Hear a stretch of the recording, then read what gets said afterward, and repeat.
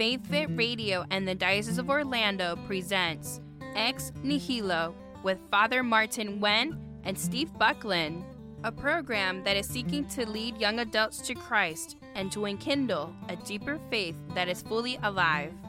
Now, here are your hosts. Well, hello everyone. Welcome to our weekly podcast. We have returned from our Easter break, and here is your host, Father Martin. And your co-host, Steve Buckland. Welcome back and happy Easter. Happy Easter to you all. After all the festivities, we decided to take 1 week off so that Father can sleep in a little bit. Actually, he was really recovering from all the chocolate eggs he ate that the Easter Bunny brought him. I slept so much I could have sworn that my eyes got smaller. Nope, they look the same to me. Which is pretty small. I'm not saying anything. I think your eyes are just fine. So, this past Holy Week was my first Holy Week as a priest. Yes, that's right. And how did you enjoy your first Easter vigil as a priest? I don't know. The experience was so powerful from the other end of the altar, I suppose. Celebrating with the bishop on Holy Thursday and being conscious of the fact that we're celebrating the priesthood that all the priests and the bishop share. It was beautiful to see him washing the feet and just the whole experience. And then being able to prostrate on Good Friday as a priest, literally laying down our life. All that certainly had a huge impact. A very prayerful reflection in the midst of all the madness that we had to go through these past few days. Yeah, Easter week is always busy when you work at the church. So, most certainly. And on Easter Sunday, I had a chance to do the sunrise mass at the school, and there's something so peaceful being in nature and watch the sunrises as we celebrate the resurrection of the Lord. Now, which way were you facing for this sunrise service? I'm an Asian. I don't do east-west. Oh, for goodness sake. I know Ad Orientem still in style, Father Martin. It's never gone out of style. I suppose so, but I guess I wasn't facing east because I didn't see the sun rising and then shining in my eyes. Right. So next year we'll get the altar oriented in the proper direction. All right, I suppose so. We can't turn the cathedral. That's Ad North. Is it really? Yeah. Well, anyway, distracted again. Yeah. Sorry, directions. But now that we're back, so we're rolling headlong into the third Sunday of Easter. Already? Yep. Oh, Lordy. Where has the time gone? Well, it was Divine Mercy was last weekend. You were on vacation, so, you know. That's true. But the liturgical calendar marches on. I mean, it's 50 days, like a third of it's wasted, so you've got to make the most out of the rest of Easter. Oh, wow. So let's start with the road to Emmaus. Yes. So that's one of the most powerful resurrection accounts that we listened to over the Easter season, as the two disciples walking away from Jerusalem, heading to a small village called Emmaus. What's so powerful about it? Recently, I listened to something that Bishop Barron commented, because for St. Luke, the Temple of Jerusalem is always at the center of the attention. That's where God dwells.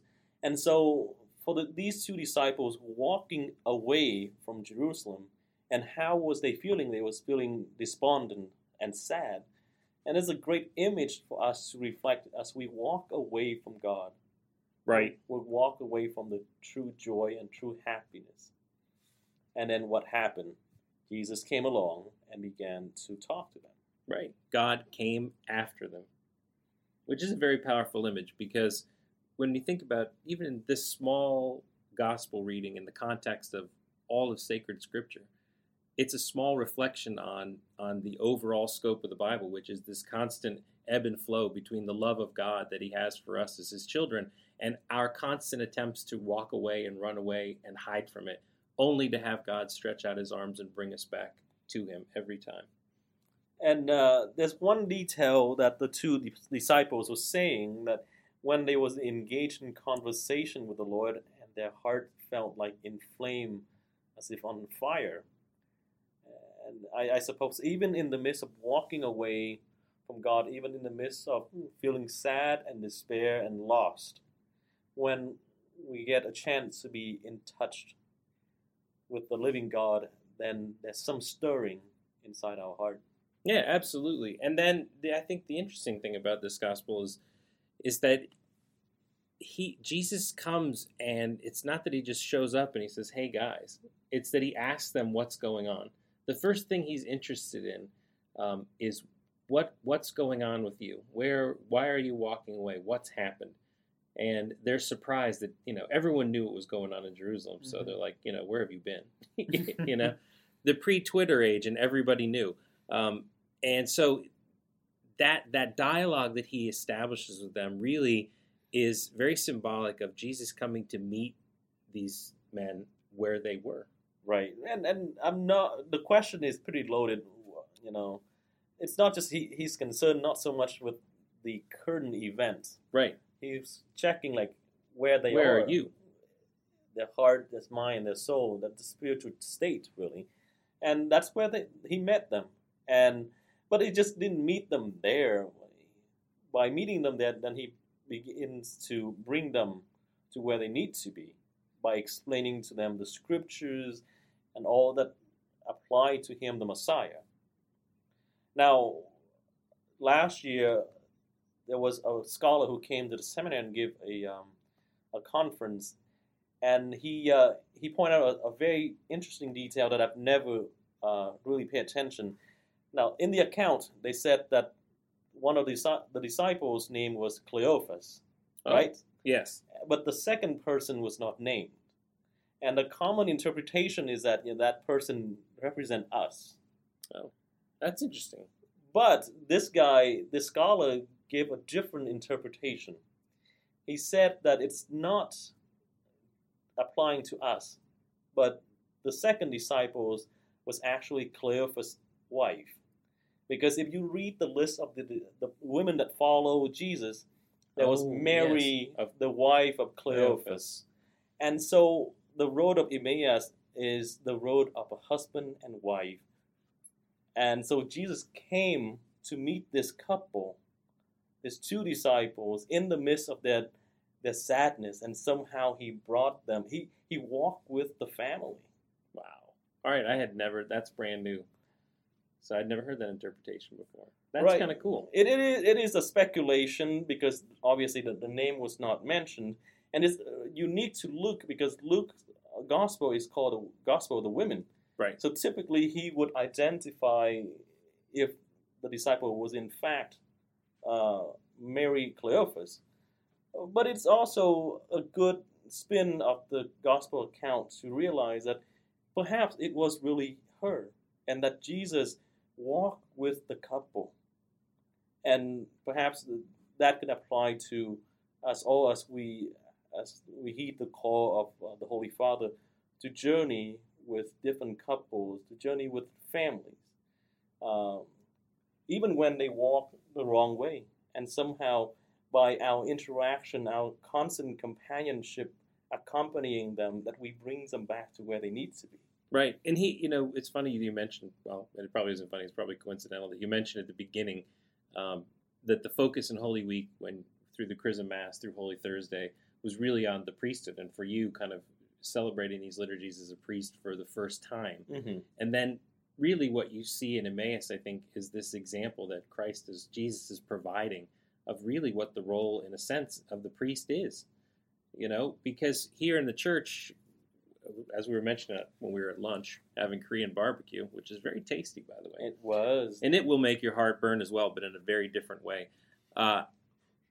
Is that these guys they're coming, and the church is really like a field hospital. Mm-hmm. It's like where the souls come because they're sick. And how do we treat the souls that we meet? And even as Christians, just men and women, young men and women out in the streets, how do we treat the sick who are coming towards us, the people who need help? Are we welcoming them? Are we trying to engage them at where they are? Mm-hmm. Are we trying to show love to them and help them on their journey? And by listening to confession on Holy Week, when people who wait into the last minutes, and there are people who have not been there to confession for years, and the easiest tendency is to judge them. Like, why haven't you been going to confession for so long, blah, blah, blah. What's going on with your life? You're not living up to your Christian values. Well, then the question that I ask them whenever people confess that I haven't been to confession for so long, first of all, I always say, welcome back. Right. And then second is, what's inspired you to come in today? Because instead of immediately pulling up the judging phase, understand, and then by meeting them where they're at, some of these people can't remember how to do confession anymore.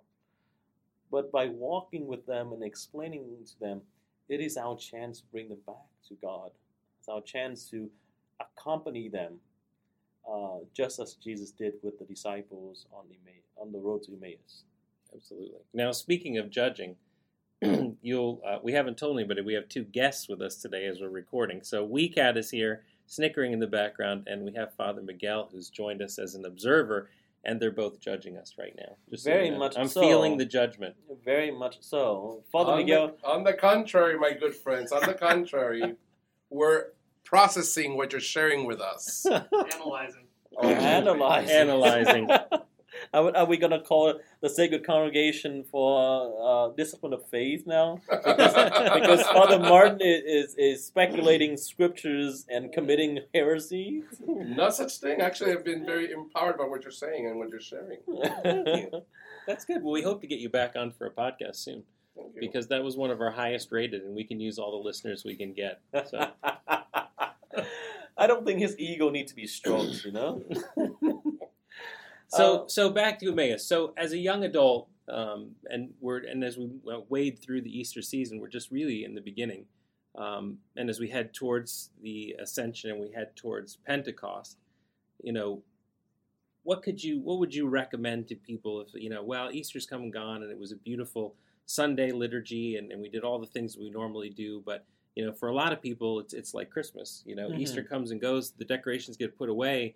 And, the next 49 days kind of get, forgotten. It's like, well, now we'll go back to work. But Easter goes on in the church.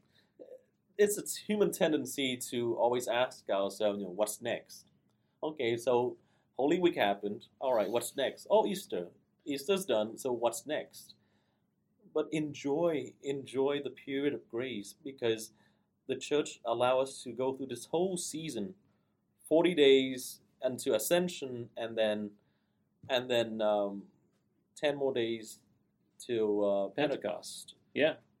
Why? Because it is for us to, once again, not just like dropping off all the penances and then party once Easter come and then just go back to the normal life as usual. You cannot encounter the living God and then just go back the same way. No, just like the two disciples, as they recognized the Lord in the breaking of the bread, what did they do? They returned to Jerusalem and they was filled with joy and they spread the good news. So same for us as we experience the Easter celebration. How's that changing? How's that transforming your life and mine? And should I just go back to the way I always live my life, or am I striving to relish that grace and then somehow share it? Yep. And when we think about this in the greater context, so we've talked about Lent. We've been walking with you through Lent, right up to the great Easter feast. And now as we head into the Easter season and the sacrifice of Lent, or the preparing of your soul and your heart and your mind to celebrate Easter, when it comes to fruition, now's the time that we should be focusing on all of the goodness, to focus on the reward that we have been given through Christ's sacrifice for us. Just like, Steve, just what you do with adult faith formation. Because you journey with the elect to the moments they receive the sacraments of initiation. But that's not the end of it. Throughout this whole period of Easter period, you have the Misericórdia with them. Right. Unpacking all the graces that they receive. Which goes on forever. Yep. Father Martin only just realized that he's still in the mystagogical phase of his life. So I am Mr. Well, he's still trying to figure out what happened to him.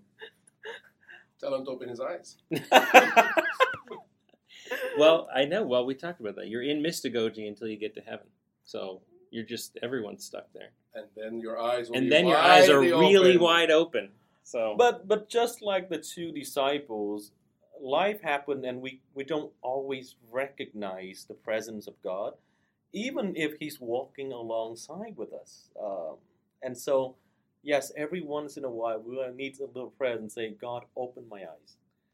For these two people on the road to Emmaus, they recognized their eyes were open when Jesus broke open the bread. A reminder, bringing back them to the moment of grace at the Last Supper. They recognized Him because He brought them back to the beautiful memory of that night. So, just like us all, we need to somehow treasure and relive the memory, because that's where the fonts of all the graces would come. Because God encounters us every single day.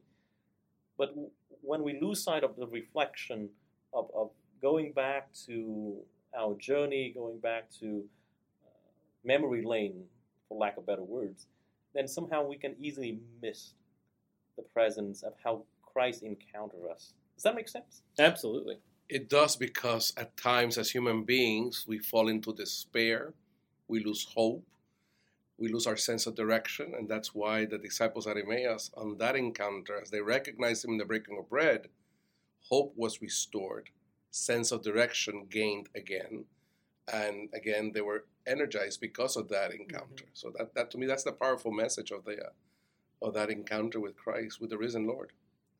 And speaking from the standpoint of a young adult, we all know that life isn't my standpoint, Father. I'm a young adult still.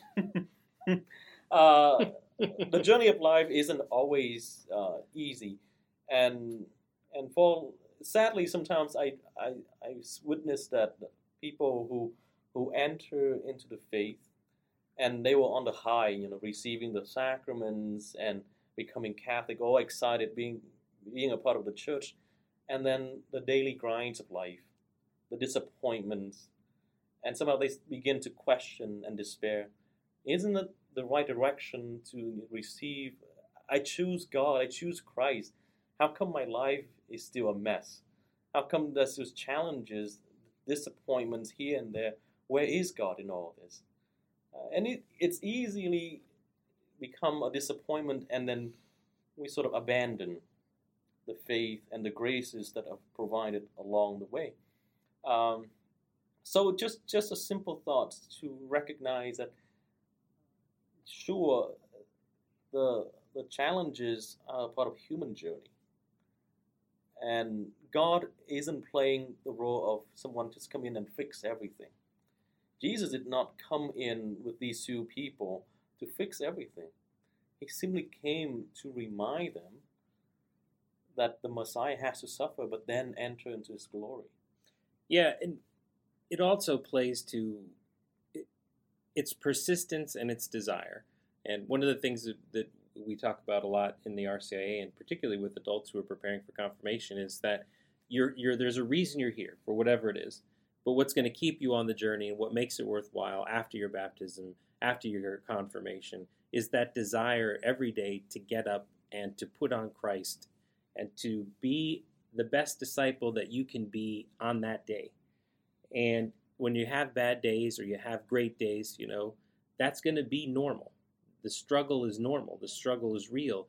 Christ is here to empower you. The graces that we receive in the sacraments are what help keep us on the road. They strengthen and nourish us specifically because God knows that it's hard, that it's not supposed to be easy.